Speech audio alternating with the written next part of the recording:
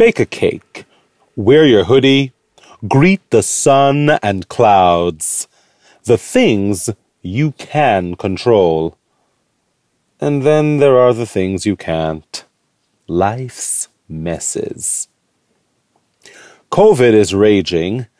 Cancer has been raging. And racism and injustice have always been raging.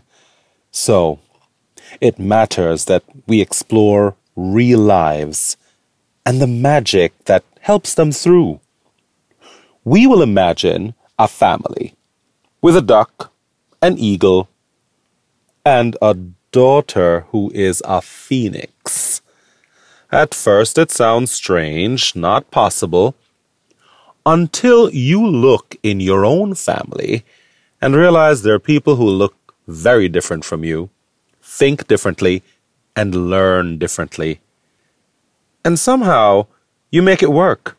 Or you come to a crossroads and you've got to make a choice. Because every day in our world, ducks and eagles get together in spite of what society says, and they struggle, but they also love. And they have little phoenixes who also struggle, but laugh and rise in spite of everything. From Wellbeing's studio, this is Ash and Feather, written by Sharon Francis, a podcast enacted by LMU students. I'm your host, Carla Bryan Williams, and I play Daddy Eagle in the story.